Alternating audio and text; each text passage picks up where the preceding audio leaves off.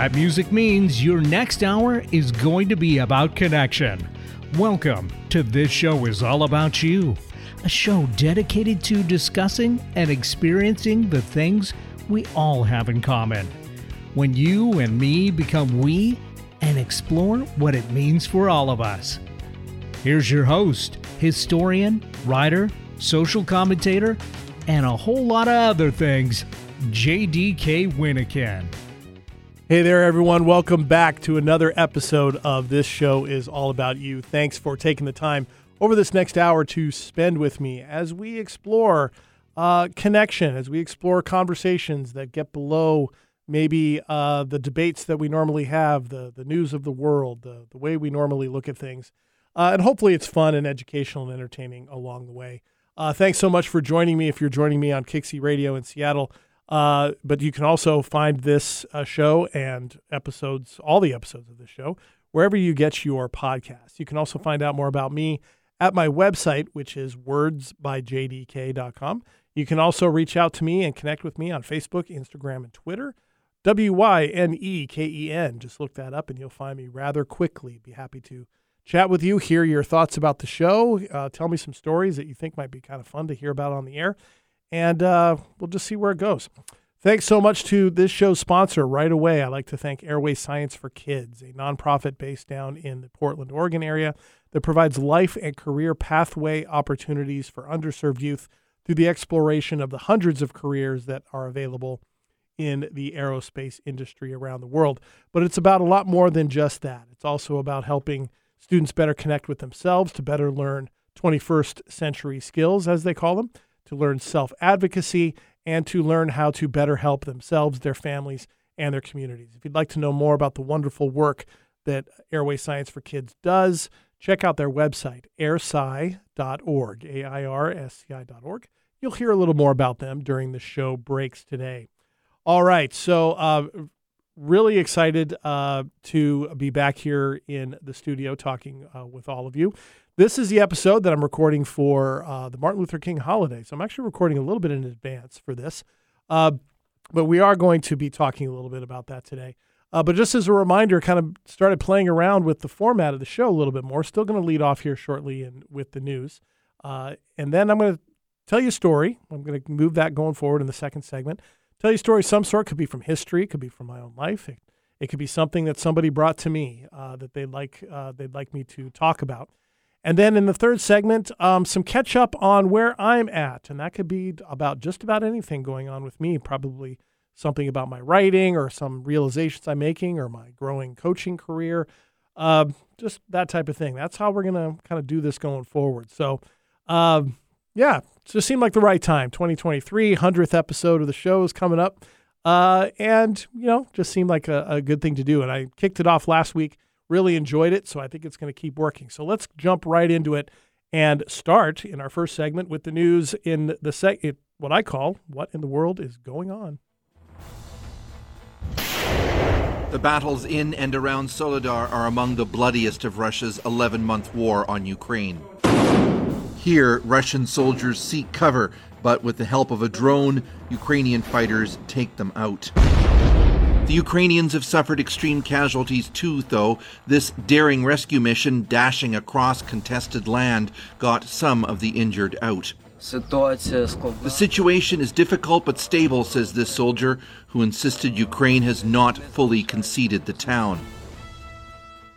It seems like with each new week, there's another name of a city, whether it's Kherson or in this case Soledar, that we are learning about. And once again, this battle is becoming much bigger in the larger news because it does seem to be a focal point right now for the Ukrainian counteroffensive against the Russian invasion.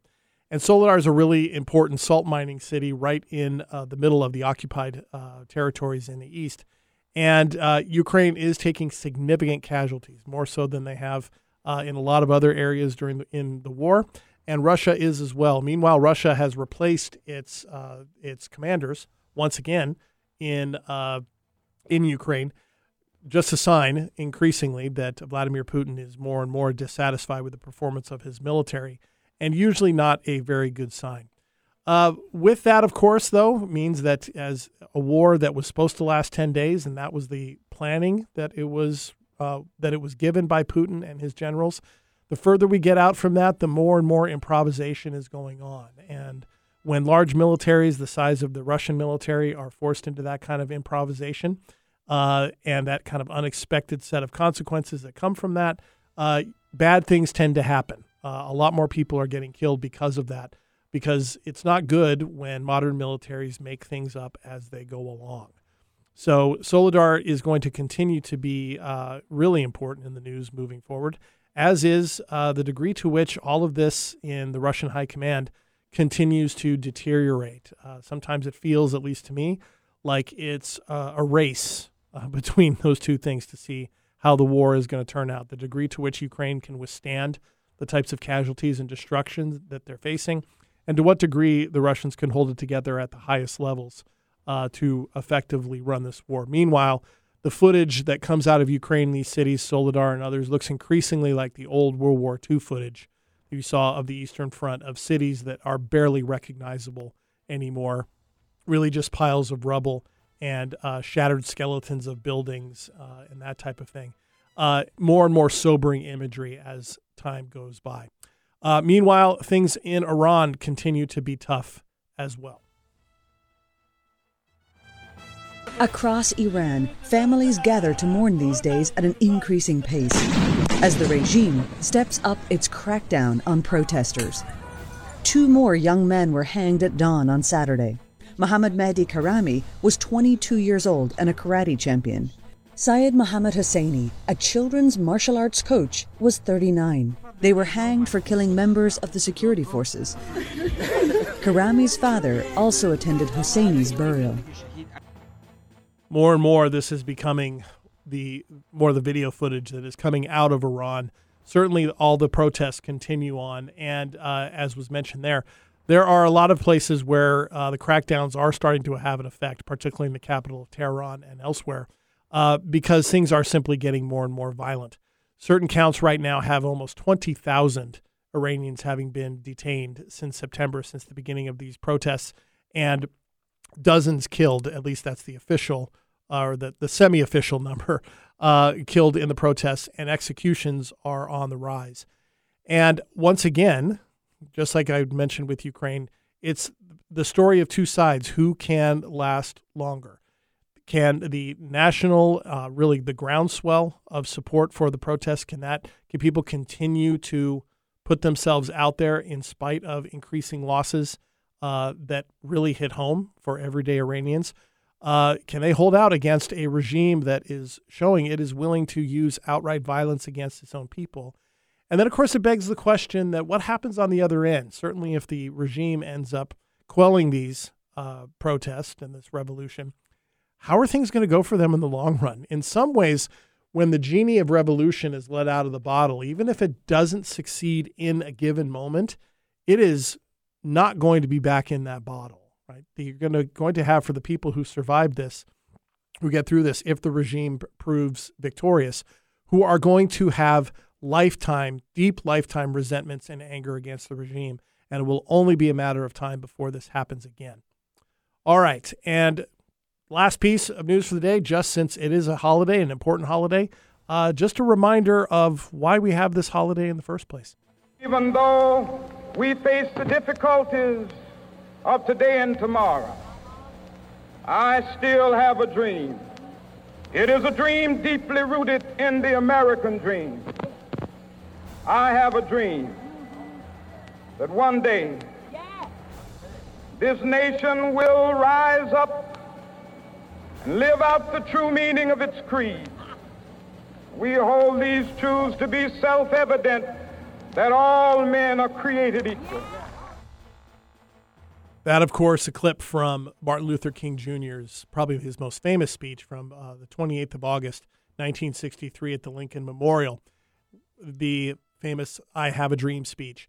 And, of course, this is the Martin Luther King Jr. holiday. His birthday is January 15th, but we celebrate it every year as a federal holiday. It's one of the newer ones that's out there, and it's one that more and more places recognize with days off and that type of thing, and we're no exception here at this show, and hence why I'm recording it a little bit in advance. And oftentimes when we think of the civil rights movement, oftentimes everything does come back to Martin Luther King Jr. for very, very legitimate reasons, even though he was one of many who were involved in the larger civil rights movement. And of course, he became more prominent in the movement itself in the late 50s after Rosa Parks refused to move from the front of a bus in Montgomery, Alabama, to make room for a white man, which was the rule under Jim Crow. He became more famous after that because of his advocacy in the city of Montgomery, and he helped lead the Montgomery bus boycott that many people see as the real beginning of the civil rights movement, at least in the 50s and 60s. And it culminated, that stretch there culminated from 55 to 1968. And of course, in 1968, Martin Luther King Jr. was assassinated on April 4th of that year. And in between, of course, because of his work and many others who supported what he did and his support for others, you had the passing of the Civil Rights Act in 1964, the American Voting Rights Act in 1965, both of which are seen as cornerstones of 20th century legislation in the United States to help bring about as he put it, bring the America closer to its ideals of everyone being created equal. And of course, for all those reasons and many others, a number of years ago, a federal holiday was established in his honor. And I think of every year when this holiday rolls around, I think of the course in my life of learning about this. Of course, I lived most of my life in Hawaii early on in my life, and then in Southern California, very far away from anything on the mainland, really, in terms of the civil rights movement. And of course, I was born in 1973 at the very other end of that heyday of the civil rights movement, at the very end of the Vietnam War, and really grew up in an era that was reckoning with the lessons of those intertwined eras, the Vietnam and the civil rights era. And I remember growing up oftentimes very confused by the story. I didn't understand why there had been a thing called segregation to begin with. And I didn't understand the idea of singling people out because they happened to look different. It was something that I just simply grew up not understanding. And my family was very clear in being against that type of racism and segregation as well. And that goes back in my family. And so it was always a very interesting thing for me to learn about.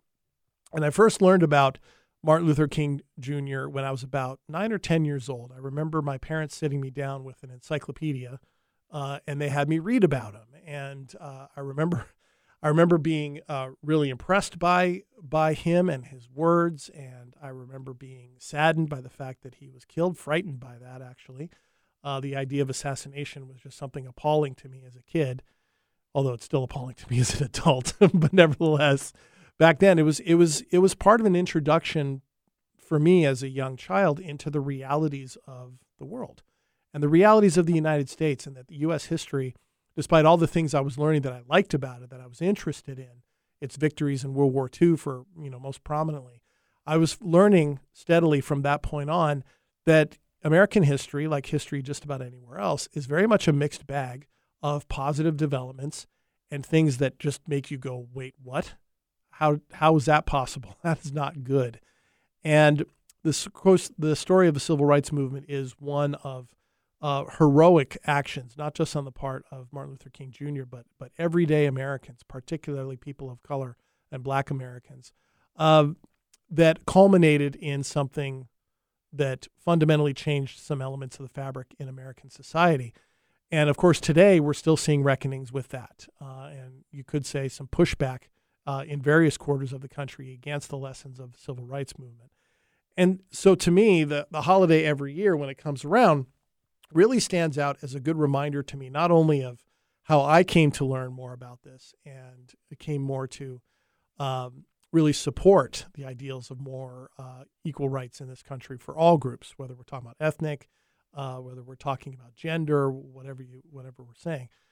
It not only has me thinking about that, but it also has me thinking too about how do groups today move forward to protect these things. I talked last week about Abraham Lincoln's larger view about democracy not being a given and the importance of it continuing to grow in the United States because people were paying attention to it.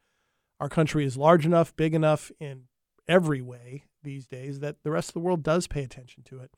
And what lessons can they draw from it these days? I'm not so happy with the lessons the world might be drawing from the American experience in the last decade or so.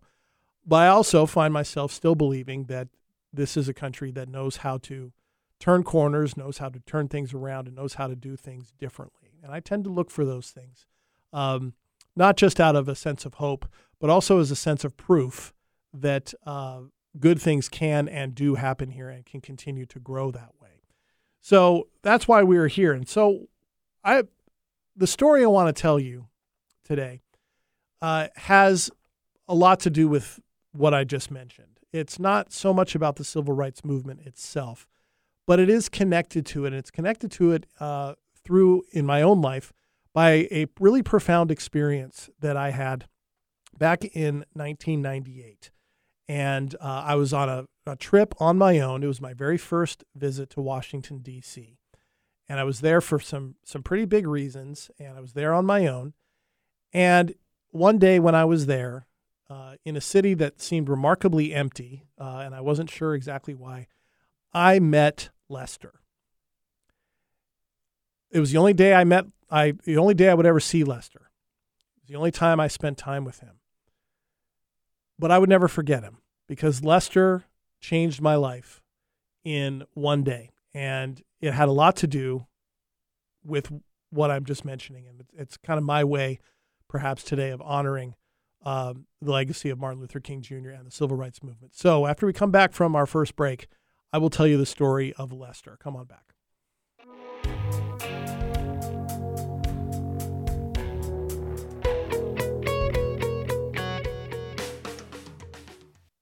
I'm Julia Cannell, Executive Director of Airway Science for Kids. We sponsor this show Is All About You because it exemplifies our core values: connectivity, communication, emotional intelligence, positivity, respect, and the power of possibility.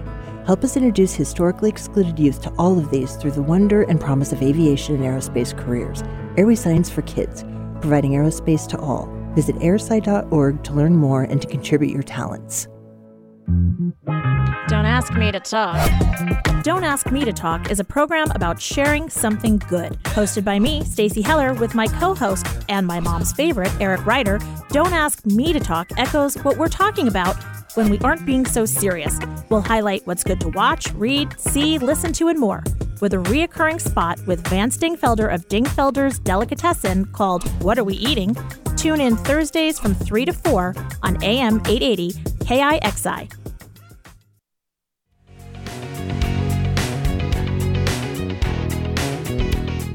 Welcome back, everyone, to This Show Is All About You. Today's episode landing on the holiday this year for Martin Luther King Jr.'s birthday. And talked a little bit before the break about the civil rights movement and how I grew up learning about it, even though I was born after its heyday, and I was in the 1970s and beyond. But today's story is connected to that. And I was really, as I was thinking about what I was going to talk about today, I wondered, should I go back in history? Should I do all this? And then I remembered Lester. And Lester, I'm sure, has a last name, but I never learned what it was. I met Lester once. Back in 1998, I was a graduate student at the University of Nebraska working on my master's degree in American history. And one of the things I had to do for that was I had to go work in an archive somewhere and, get primary materials, documents from the past, and put together my master's thesis, which was going to roughly top out about 100 pages, and it had to be on a specific subject. And I won't bore you with all the specifics of that.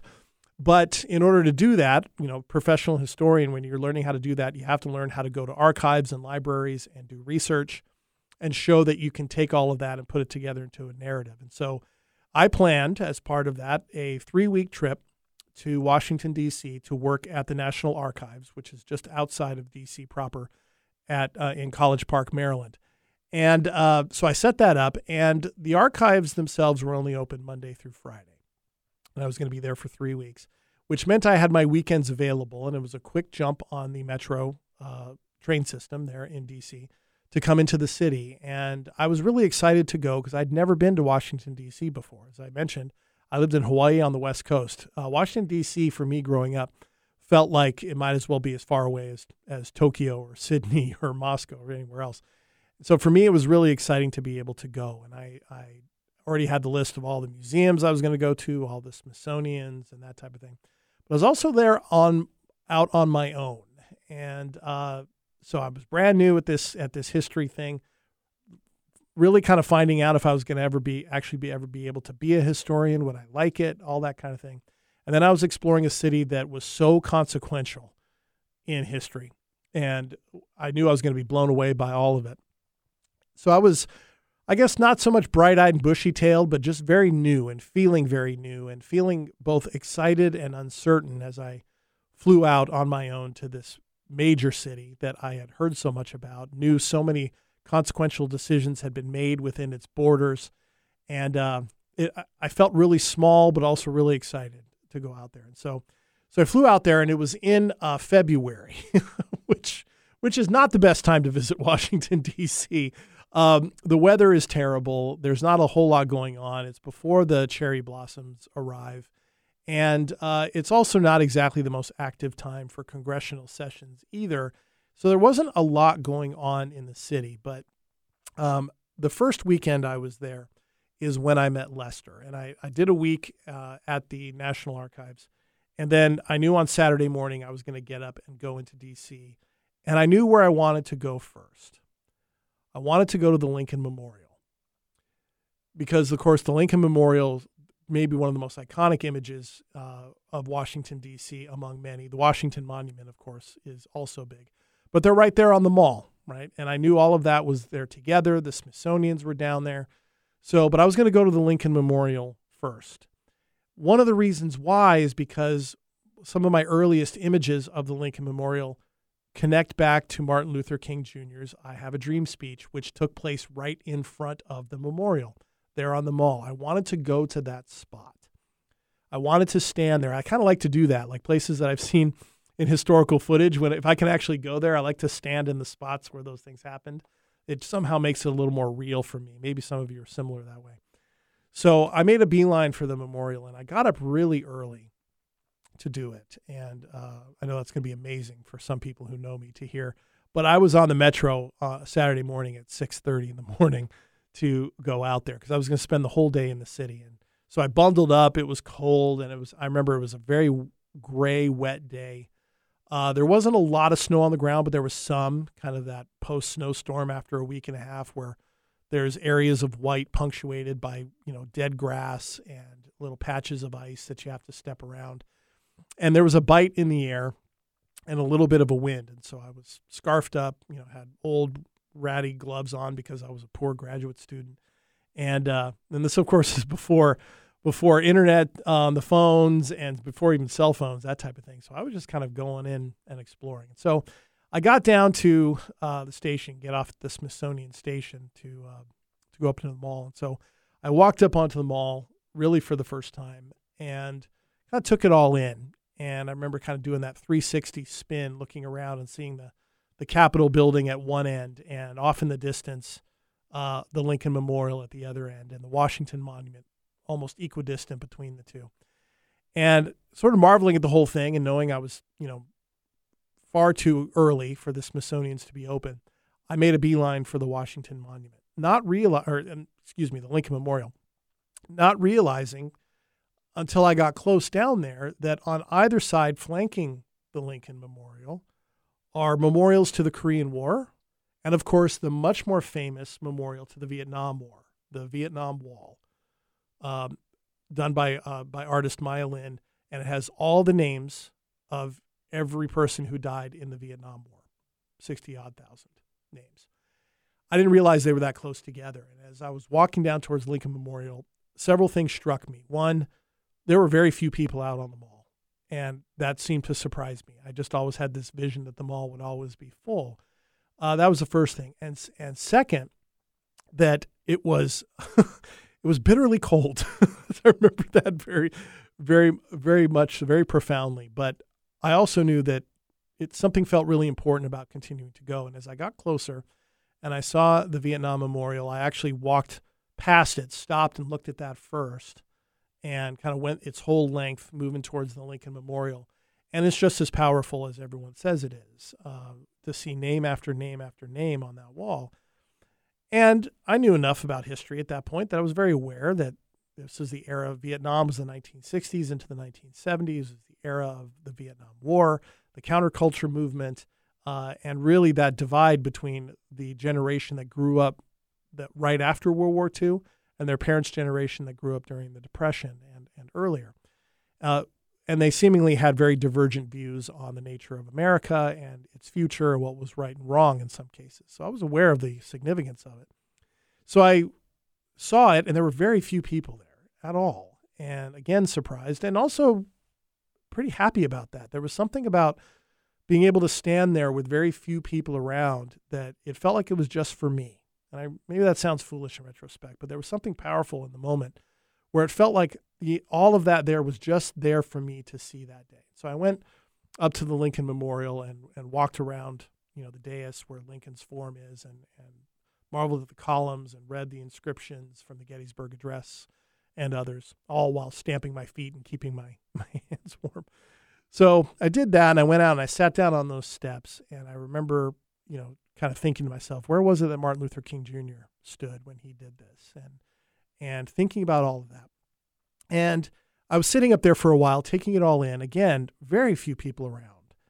And I was looking out over the mall, and at the far end of the mall, coming towards me, along the side of where the Vietnam Memorial is, if you're facing out from the memorial and facing towards the Capitol building, the Vietnam Memorial is on your left.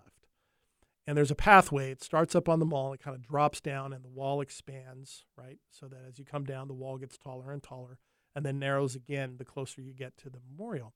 Up on the pathway that I had walked down, I saw someone in a wheelchair slowly moving towards the memorial. And I didn't think much of it. I continued to watch.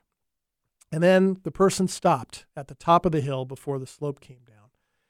And I kept looking, and I was wondering if there was a problem or anything like that. And for whatever reason, after a few minutes of that person not moving, I wondered if there was something maybe that was wrong. And so I got up from where I was, and nobody was around at the wall. It was just him at one end, or this person at one end, and me at the other.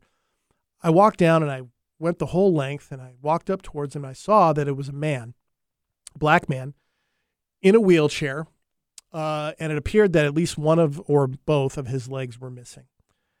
And I walked up the slope to him, and he was sitting there at the top. And I said to him when I got close, I said, "Do you need some help?"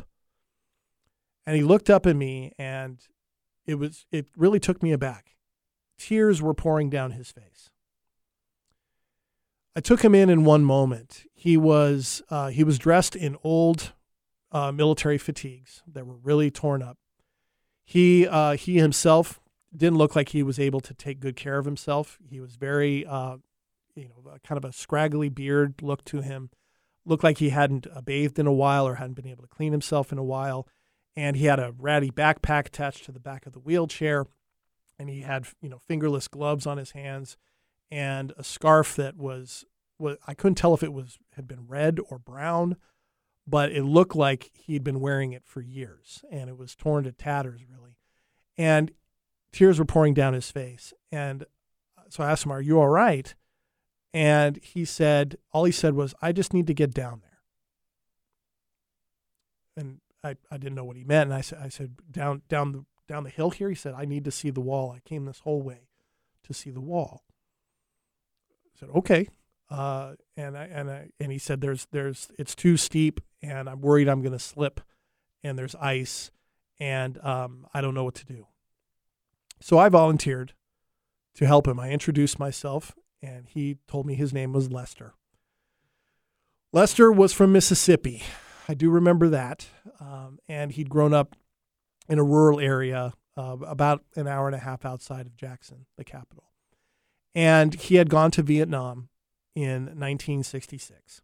So on the other side of the big escalation, but prior to the big moments like the Tet Offensive in 68 and like that. So he was there during the big escalation under Lyndon Johnson. And he'd been drafted, like many his age, and who were rural and did not have access to education, weren't in college or anything like that. A lot of people could get exemptions if they fit that criteria. He did not. And so he went to Vietnam, and sure enough, he had lost his legs there in Vietnam in a explosion along the Mekong Delta when he was helping supply a PT boat that was out in the river, a river craft, and they were attacked. And in the explosion, the mortar attack, he lost his legs. And all of this, of course, I came to glean as time went by. First thing in the moment, I said, I'd be happy to help you. So I got behind him, steered him down to the bottom, the wall. And as we started moving down, he would just have me walk for a couple of steps and turn. He'd look at the wall. And then he'd tell me a little bit of his story. And so this was a kind of a cadence that developed. We'd move a few feet. He'd look at some names. He'd tell me a little bit of his story, move down a little further, that type of thing. When we got down to the flat, the tallest area of the wall, it occurred to me that maybe he was looking for some names. And so I asked him, I said, are you looking for any specific names? And he said, yeah, there's a few guys that I knew who died there. And that's why I came all the way here. Turns out Lester had spent the little money he had to come to D.C. to see the wall because he felt deep in his bones that he was not going to live much longer. He had a lot of different health problems. His kidneys were failing. He had emphysema. He was not in good shape, and he didn't have family around to do this for him. And so he had, against the advice of the caretakers he did have, which were essentially wards by the state, he'd gone AWOL from the building he was staying in Mississippi and had spent his money on a bus ticket to come up there. And he had just arrived before I met him. So he had no idea what to do other than he needed to see this wall. And so he had there at either end of the wall, there's places where you can look and you can see, you can find names, right? So you can look up the names alphabetically and it'll tell you which section of the wall they're on. He didn't know that. And so I told him and I said, what are the names? And he took out a piece of paper on a sketch pad that he had, and he'd written them down and he handed them to me. And so I went up and I had my own pen with me. And so I wrote down the locations and we went to go find them. And the first one we found was a friend of his, and he told me the story. I don't remember the details of each of the stories, but the one we found first was the friend who had died when he had been wounded, same attack. And he had some paper. Of course, you might have seen there you can take paper and do rubbings against the wall to get the names there. I did that for him. I did that for him 3 or 4 times in that visit. But it was very emotional for him, as you would expect. And he asked me to give him his backpack. I gave him his backpack. And for each one of the friends that he found, their name on the wall, he took something out of his backpack. One was a deck of cards. Another was just like a single bottle of whiskey. And you put them at the foot of the wall. There's a lot of little tributes there. So I did all those things, and I put them there for him. And he kept thanking me, And, of course, telling me pieces of his story as we went along. And when we got to the final one and laid all that, I took the rubbing and put down his tribute, to put at the wall. I was by this point really moved and really interested in knowing more about him. And I turned back to him and I said, well, are there more? And he said, no. And I said, is there anywhere else you want to go? And he said, I would really like to go up and see the Lincoln Memorial, if at all possible. And I said, okay. And he says, that probably doesn't make any sense to you. And I said, well, I wanted to see the Lincoln Memorial too, because he was so important. And he goes, he says, well, I want to see the Lincoln Memorial because I want to believe still that this country can be better than it was then and better than it is now.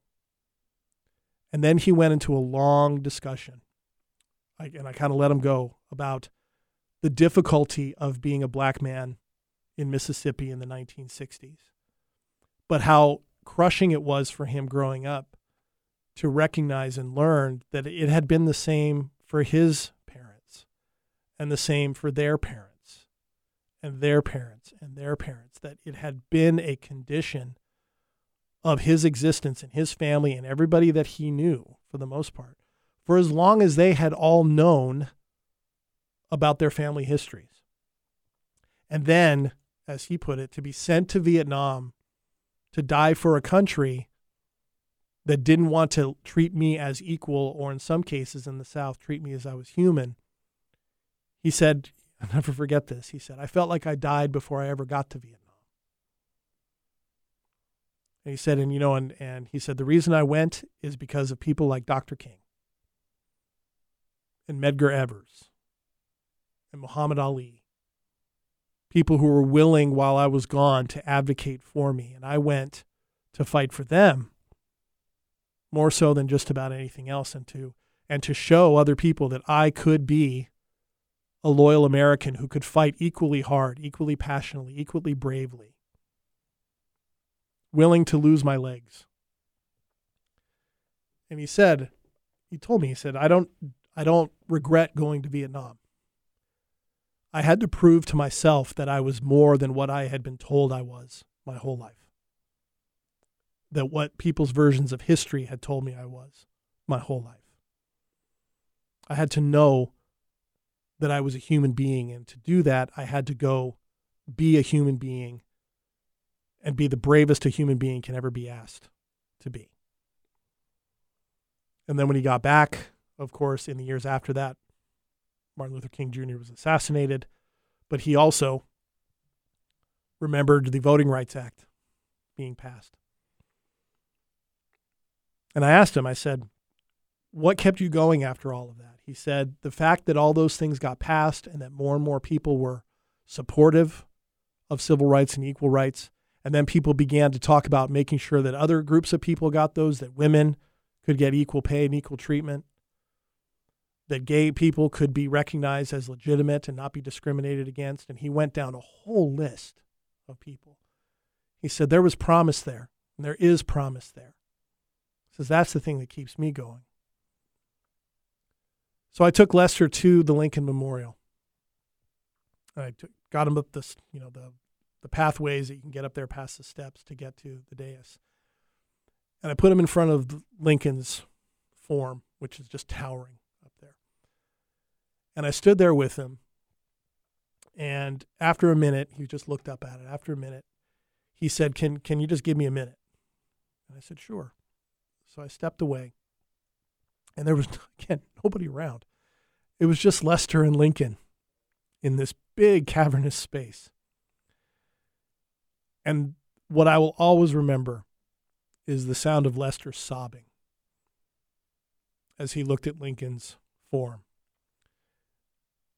And he kept saying, thank you, thank you, thank you. I went to get him after a few minutes, and I brought him back out. We came back out, and he looked out, and he said, this is where Dr. King spoke. And he looked up at me as I was standing next to him, and he was smiling and crying, and he said, I can die happy now. I spent the rest of the day with Lester, or at least a good portion of the day. But then he had a ticket to go back to Mississippi that day. Last I saw Lester was at the bus station in D.C., a handful of blocks away from the mall. And I was so caught up in the whole thing that I never asked for his address to write him. I never got his last name. He never offered it. He knew me as JD. I knew him as Lester. And that was it. And he left and got on the train, or got on the bus, I should say. I went back to the mall and sat there for a while. I didn't go to the Smithsonian's at all that day. I saved that for another day because I had to absorb everything that I had experienced. It was my first experience in my life meeting any person, any black man who had gone to Vietnam or who could talk to me about what it was like to live in the South in the 60s, what it was like to be inspired by the civil rights movement. He was the very first human being that could talk to me about that firsthand. And I vowed in that moment it wasn't going to be my last, and it hasn't. But nevertheless, I will always remember Lester, and I'll remember what he taught me and the experience that he gave me, and the fact that at least for one day, he and I had Washington, D.C. to ourselves. It was great. So that's the story of Lester on this Martin Luther King holiday. When we come back, I'll give you some updates on where I'm at and send you off into the rest of the week. So come on back.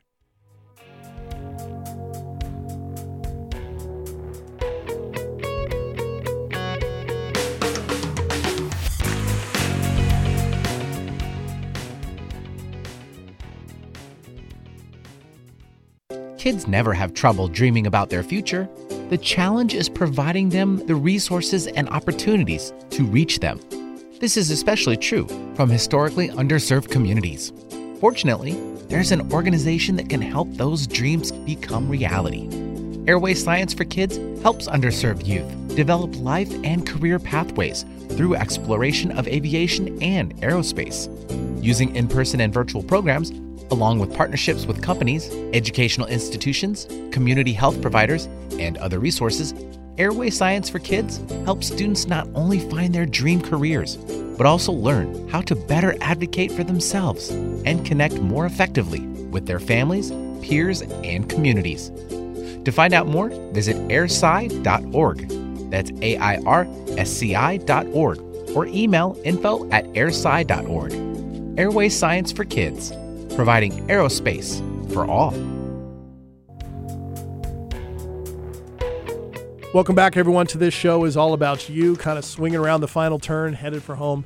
And in this final segment, as I'm going to be doing more and more going forward, kind of giving you a sense of where I'm at. And thanks for listening to that story about Lester. I'm sitting here feeling the emotion of that day again, and all the gratitude for it, and all of that, and how much I learned.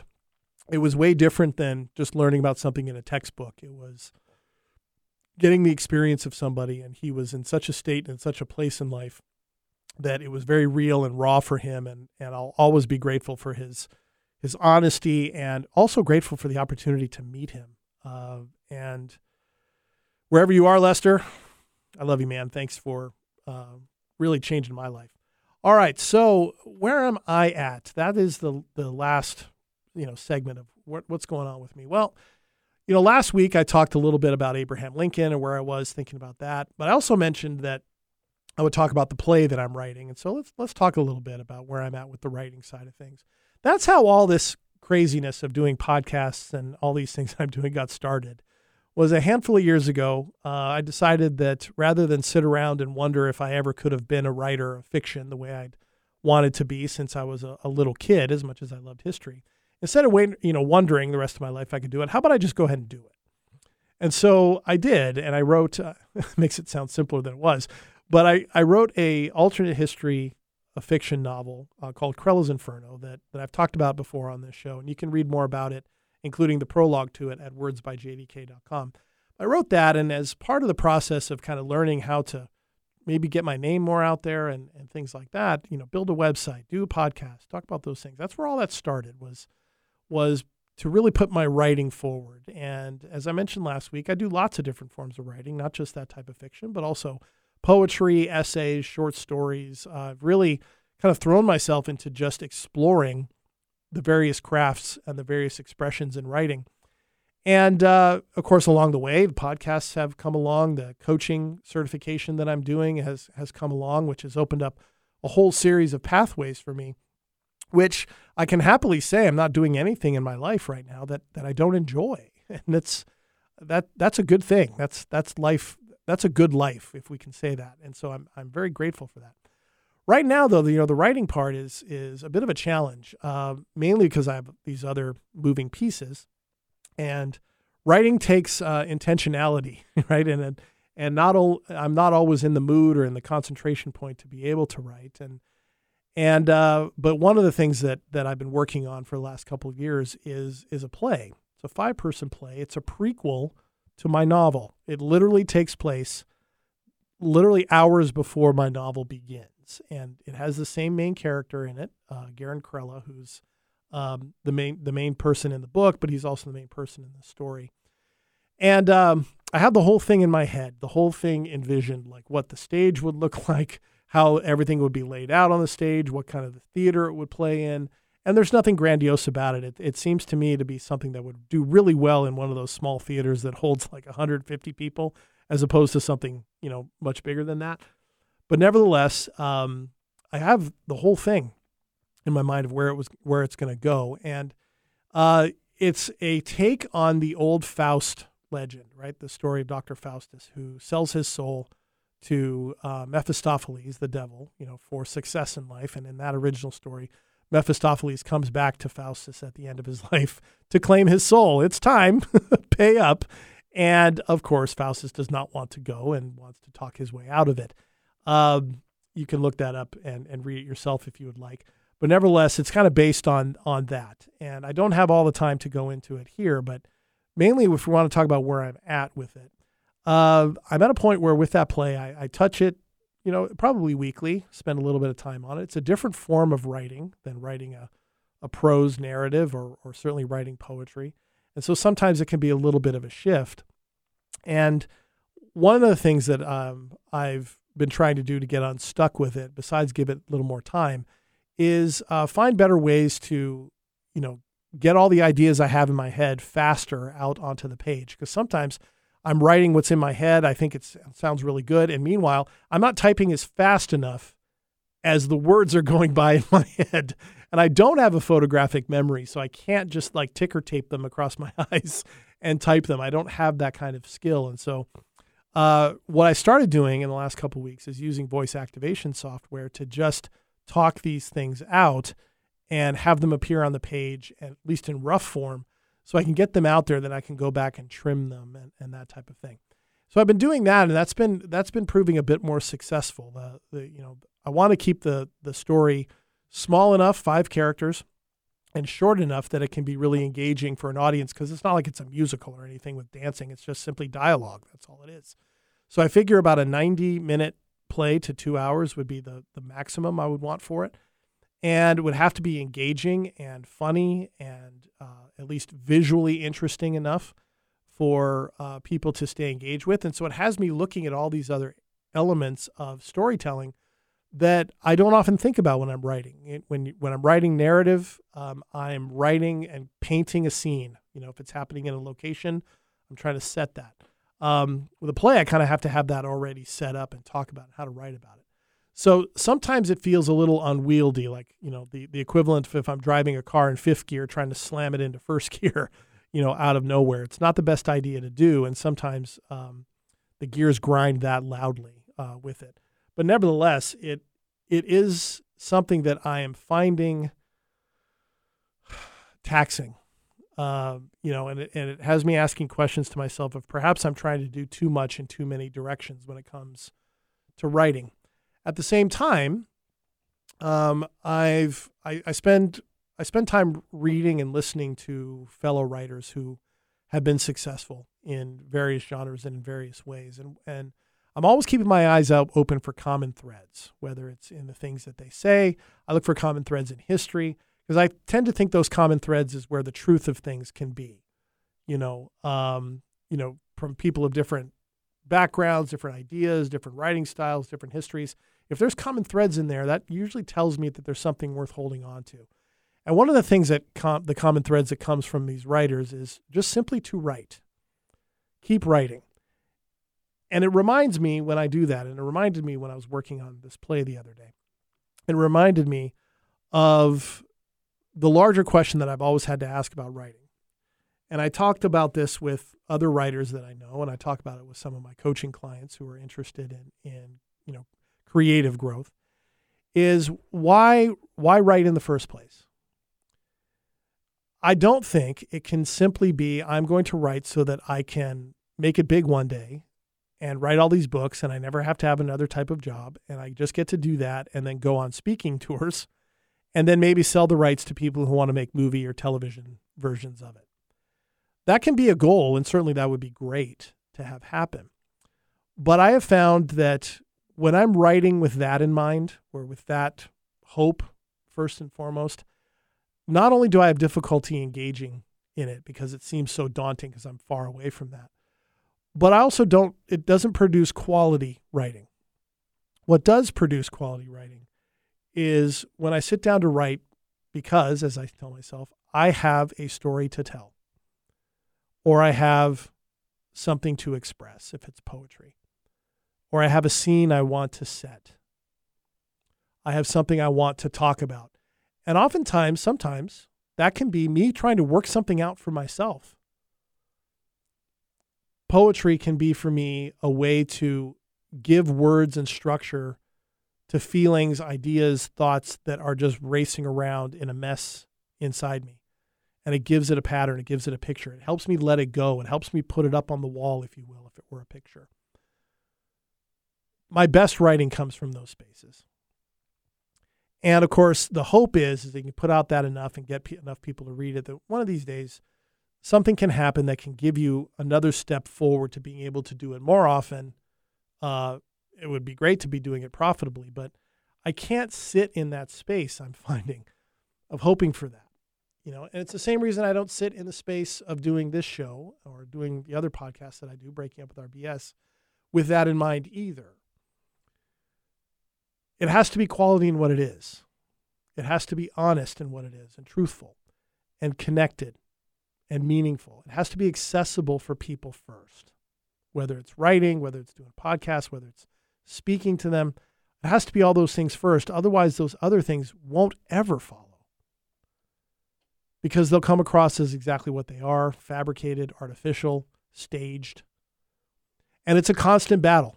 I know I've done podcast episodes and others where I've had more of that staginess up front rather than the more open, connected, vulnerable part of me that is so vital for me to allow out if I want to really have a productive podcast episode or a really good piece of writing emerge. And so where I am with that this week is trying to remember to tap into that part, to write and create and put forward from that space of, I have a story to tell. I have something I'm trying to work out in me. I have these feelings that I just want to express. I'm inspired by something and want to see what comes out of it.